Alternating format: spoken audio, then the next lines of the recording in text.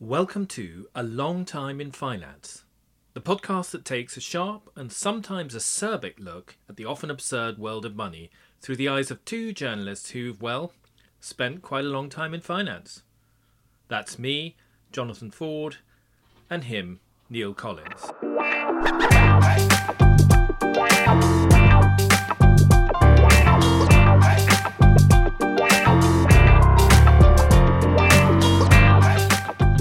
Hello, welcome back to A Long Time in Finance, and today we're talking about inflation. Why are we talking about this, Neil? Well, if you look at what's happening, the retail prices index, which is the best measure we've got, is already at 7%, and the Bank of England expects the other index that we have to get past 7% this year. I thought we said we weren't going to do the RPI. Well, I think we did, but I've just done it.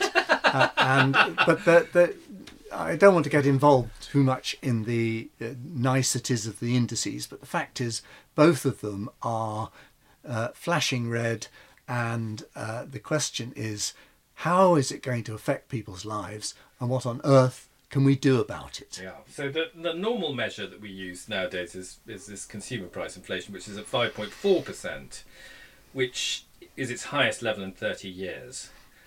And so that, goes back to when I was reasonably young. And as you say, it's going to go up to maybe 7%. Yeah. Now, I think you've got one or two historical comparisons here to just put it into context. So perhaps you could do that. I'll do it very, very quickly. Okay, so the interesting thing, of course, is that inflation has gone through 5%, which is sort of generally where it's seen to become a problem. And I look back to when had inflation gone through that level before, and the answer is it's gone through it about 5 or 6 times in the UK, immediately after the Second World War, during the Korean War, briefly during the Suez Crisis. So you're detecting a kind of pattern here of war and crises, and then a very, very long period, which Neil's very familiar with, from 1969 to 1982, when inflation really went ripping away and peaked at about 25% in 1975. And then the very last time, in the late 80s and early 90s, when basically there was a big house price boom, wasn't there, Neil? Another one. We always seem to be having house price booms in the UK, which I think is one of the underlying problems of the economy. But Jonathan, which one of those bursts do you think is most appropriate to describe where we are today? Well, the one which most interested me, and it came out in a paper which was produced, not about the UK actually, but about the US by the Council of Economic Advisors, a sort of White House body that advises the president. And they looked at those, and funnily, there's an almost perfect match between what happens in the US and the UK in inflation. And they looked at it and they said the one that most struck them as relevant was the one after the Second World War, which would be quite good news if it was true, because it was relatively short. So why what happened there? Okay, so at the end of the Second World War, obviously the whole of industry was devoted to building weapons, tanks, guns and so forth, and it needed to switch itself back to civilian production. So there was a huge wave of investment. People were being sucked back into the labour force from the army. And on the consumer side, of course, people had spent the wartime years building up big savings because they couldn't spend their money because there was rationing. So there was a huge demand for consumer durables. And so after the Second World War, I think between the 3 years after the Second World War, US consumers sort of caught up on their spending. And a population of 140 million bought 20 million fridges, 21 million cars and 5.5 million cookers. So you think that's the nearest parallel to the position we're in today, where there is quite a lot of pent-up savings because people haven't been able to use the money that they've accumulated. Correct. So the Council of Economic Advisors said, well, look, the parallels are these. One is businesses closed during COVID, people stayed at home, spending on certain things collapsed, like entertainment and travel, and the savings rate ballooned. So they said you've had the same combination of the economy sort of closing down and then reopening and people having lots of money in their pocket. So that is the sort of benign interpretation, that it will all come out in the wash eventually. So basically, I'm afraid I can't remember that, but I can remember the 1970s. And that is the parallel that I find is the most disturbing, even though there are quite a lot of aspects of it which don't apply. So first of all, so take us through the dark days of the 70s that you witnessed and what went wrong. The money supply, the amount of money in the economy, was allowed to soar away in the early 70s. And it didn't seem to be doing any harm. And we had quite an impressive boom. But then we had the oil price shock and the realization that the goods which were available to be bought were not keeping up with the supply of money into the economy. So the difference was made up of inflation, because those goods started costing more, and they cost more and more and more.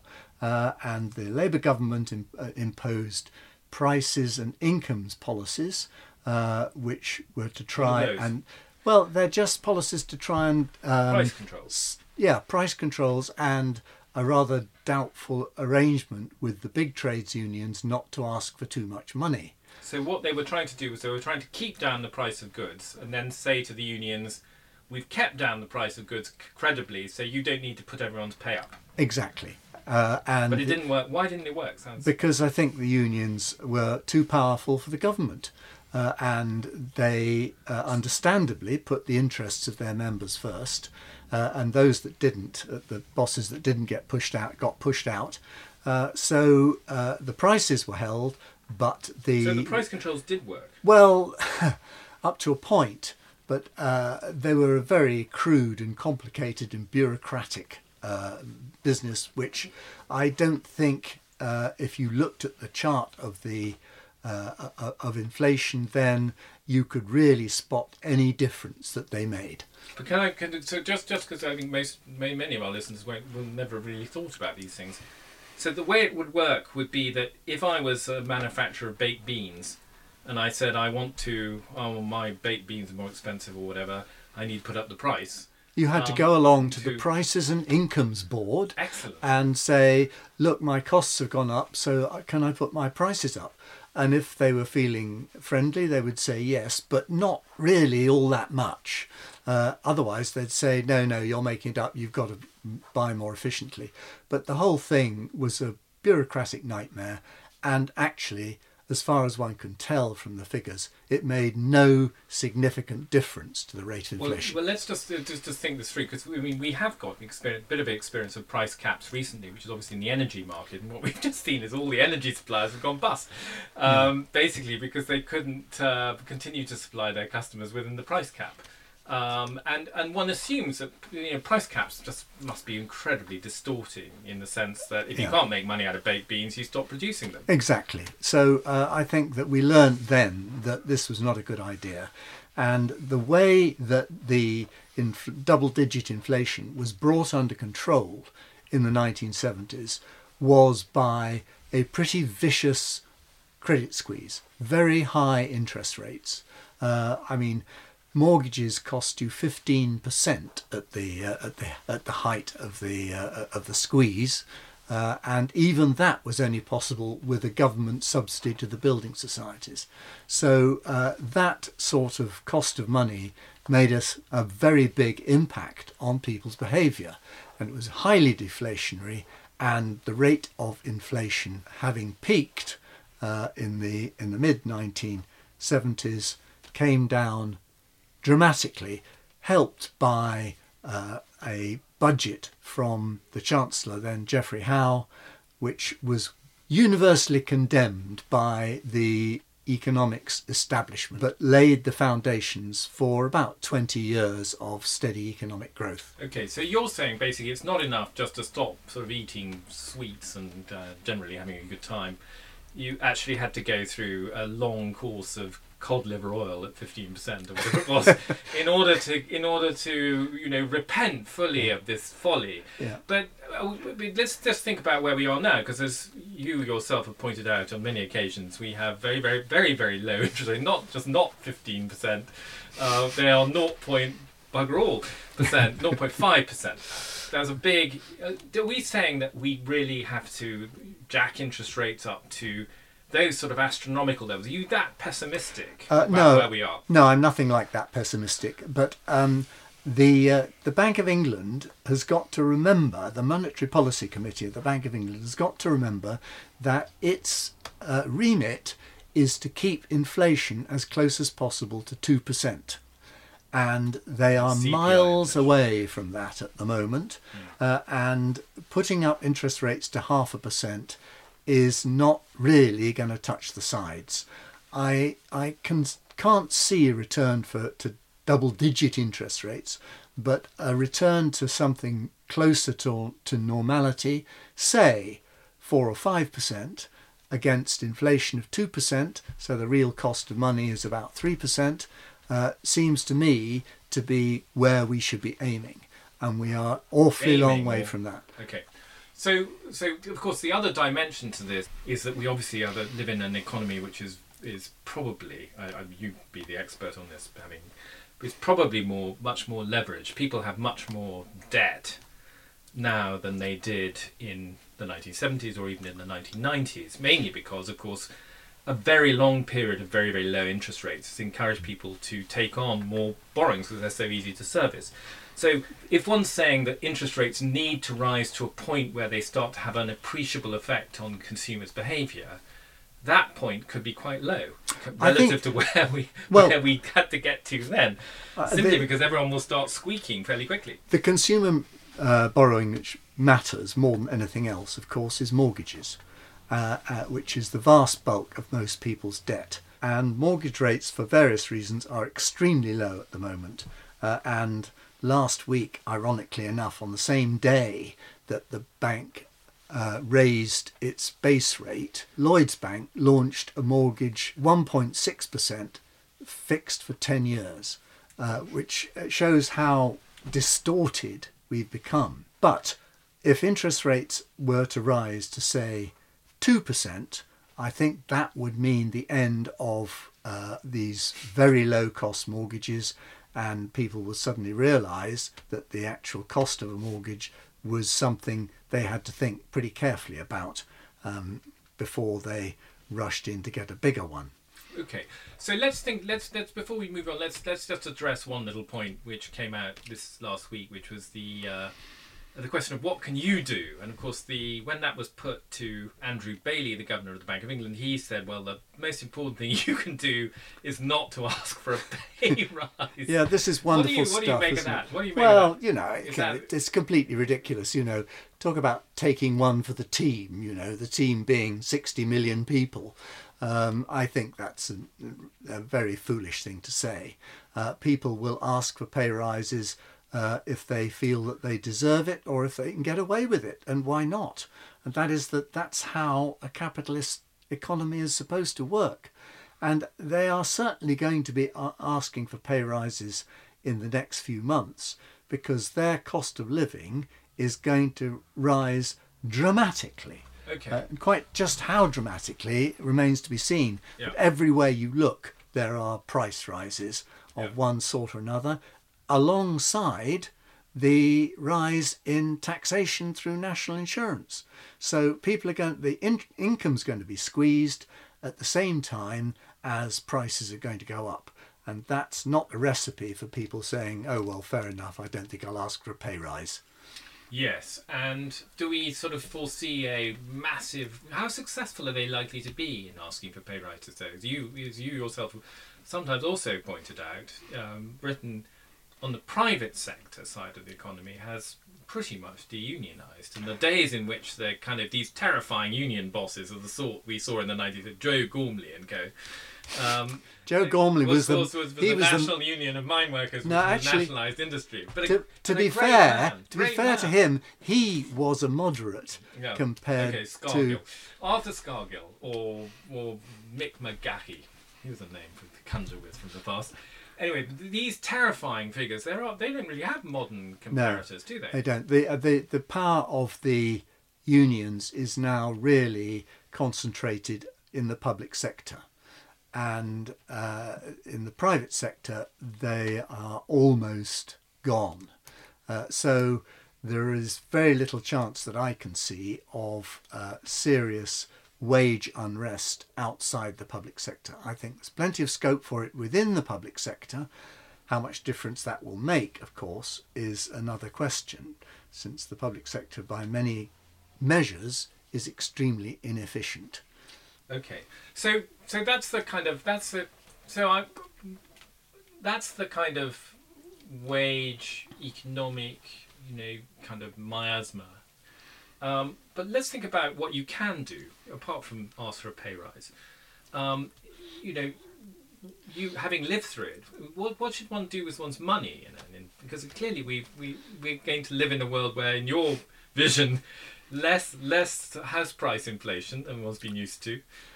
Real prices may be going up at quite an alarming rate for a few years. What does one do? Well, I don't think it's a great idea to get 12 months' supply of baked beans, because probably they'll go off before you get through half of them. Yeah, I think that is what people used to do in the 70s. They used to go and buy a whole year's supply of groceries and put it in the loft. And presumably after 6 months they come up to find that the rats had eaten most of it, and they had to go out and buy it at the new higher prices. Okay. It's very difficult to know how you can protect yourself against inflation. It is one of those things which, by its very nature, it's defined as a generalised increase in price levels, and most of the things that you buy are consumed, and you have to replace them. So there's very little you can do. You can put another jumper on and turn down the thermostat for the vicious increases in gas prices that are coming. But beyond that, it's hard to know. And at the time when inflation was in double digits, you could just buy things when you thought that they were a reasonable value and maybe hoard a few, but you just really had to take it on the chin and hope that your employer would value you sufficiently to offer you a pay rise to try and keep pace with it. Yes. Though the other thing, of course, that people did, so on the investment side, of course, in the 1970s, one of the things that I think it was a British Rail Pension Fund did was they decided to invest in art. And I can't kind of quite remember how it came about, but many years ago, probably about 12 years ago, I had lunch with a man who wrote a book about the Weimar inflation, a guy called Adam Ferguson. He was also very interested in inflation, worried in 2010 that it was going to come roaring back, ahead of his time, I think. But he told to me about what he had done. He had basically invested in art in the 1970s. He bought some paintings by a man called, a Polish painter, I think, called François Lepine. And maybe he's French, I don't know. You understand more French, I don't know why I was Get on Polish. With it. Anyway, so he kept those paintings through the 70s and 80s, and then with inflation safely tamed, he took them to an art dealer and said he thought he would cash them in. The art dealer took one look at them and said, "They're fakes." So I said to him, "That must have been very disappointing. What did you do with them?" He said, "Well, he said, I hang on to them for the next round of inflation in the hope that they might become Lepines again." So there's always hope. The only guaranteed inflation-proofed investment you can buy is index-linked government stocks, but they already stand at such a high price that although you will be protected against inflation, you are guaranteed to lose money because they will be redeemed at a price well below that you're paying, the one you're paying for. So I'm afraid that you really just have to take it. And the more interesting question, in my view, is: are we just going to take it generally, or are we going to revolt against the administration and decide that when they next ask the question, who's in charge, we're going to say not you anymore after all this inflation. Oh, this is a reference to Ted Heath we've discussed before. It is. Who Governs Britain? It is. But yes, well, I don't know. Let's hope it doesn't come to that. That's all I can say. What I would say, I think it's highly unlikely. I suspect we will absorb this very big spike in inflation. And I think, in my view, inflation will come down. It may not come down far enough for the Bank of England to be vindicated. Rather depends on how good they are at raising rates in the meantime. I don't see it down to 2%, certainly for the next couple of years. However, on the horizon, of course, is the transit to the green economy. Oh, no, and all the other things that we don't. Okay. That's for. I think we may have to leave that for another day. Yeah, it could be another 20 minutes. It's not reflected. It's not reflected in the indices, but neither is the national insurance rise reflected in the. No. In the cost. Mortgage rates reflected in the indices. Yes, but not. They're not very representative of what's happened in the housing market. Whereas everybody knows it's the only sort of inflation that, as a general rule, people welcome. But of course, that's fine for those who've got a house. But it means that those who haven't are falling further and further behind. Yeah. And the average house price last year rose by more than the national average wage for a 20-something person in the UK economy. So in other words, however hard they try, they're further and further behind. But I think that's a subject for another day. That is, and I don't want to end on a completely dark note. So I would just say that I'm almost I'm hopeful that what we're going through will be more like the end of the Second World War than the 1970s, and let's hope so. Otherwise, yeah, I just can't see it being as bad as then. We're not headed to the 70s again. I don't think so. I hope we have learnt from bitter experience that once inflation has got really established, getting it out of the system is extremely painful. And on that note.